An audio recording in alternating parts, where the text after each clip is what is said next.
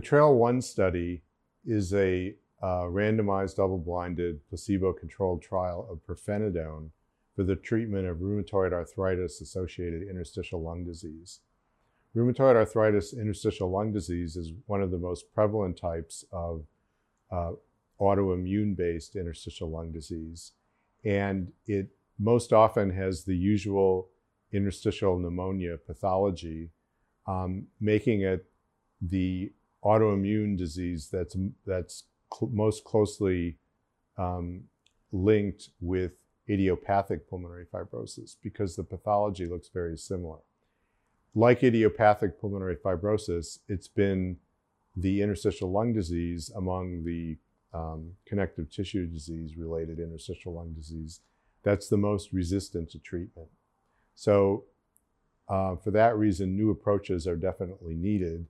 And the concept of testing an antifibrotic drug in the setting of rheumatoid arthritis-associated interstitial lung disease is very attractive. This is a study that is investigator-initiated from Brigham and Women's Hospital and funded by Genentech, where participants will be randomized to receive either pirfenidone in the same dose that's used to treat idiopathic pulmonary fibrosis or placebo in a randomized double-blinded fashion. This is a very exciting study. It's the first large phase 2 trial of an antifibrotic drug to treat rheumatoid arthritis interstitial lung disease. And it's an international multi-center study. And we're very hopeful that individuals who have rheumatoid arthritis interstitial lung disease will find out about the study and will apply for screening.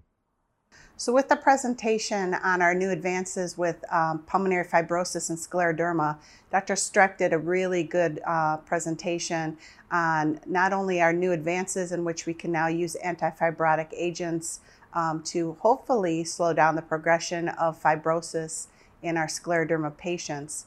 This provides those patients with such a wonderful opportunity to finally have some sort of treatment in which we can intervene on the fibrosis that is going on within their pulmonary system. So Dr. Streck is moving forward with all of the advances and research, and hopefully we'll continue to see what the benefits are in the long term.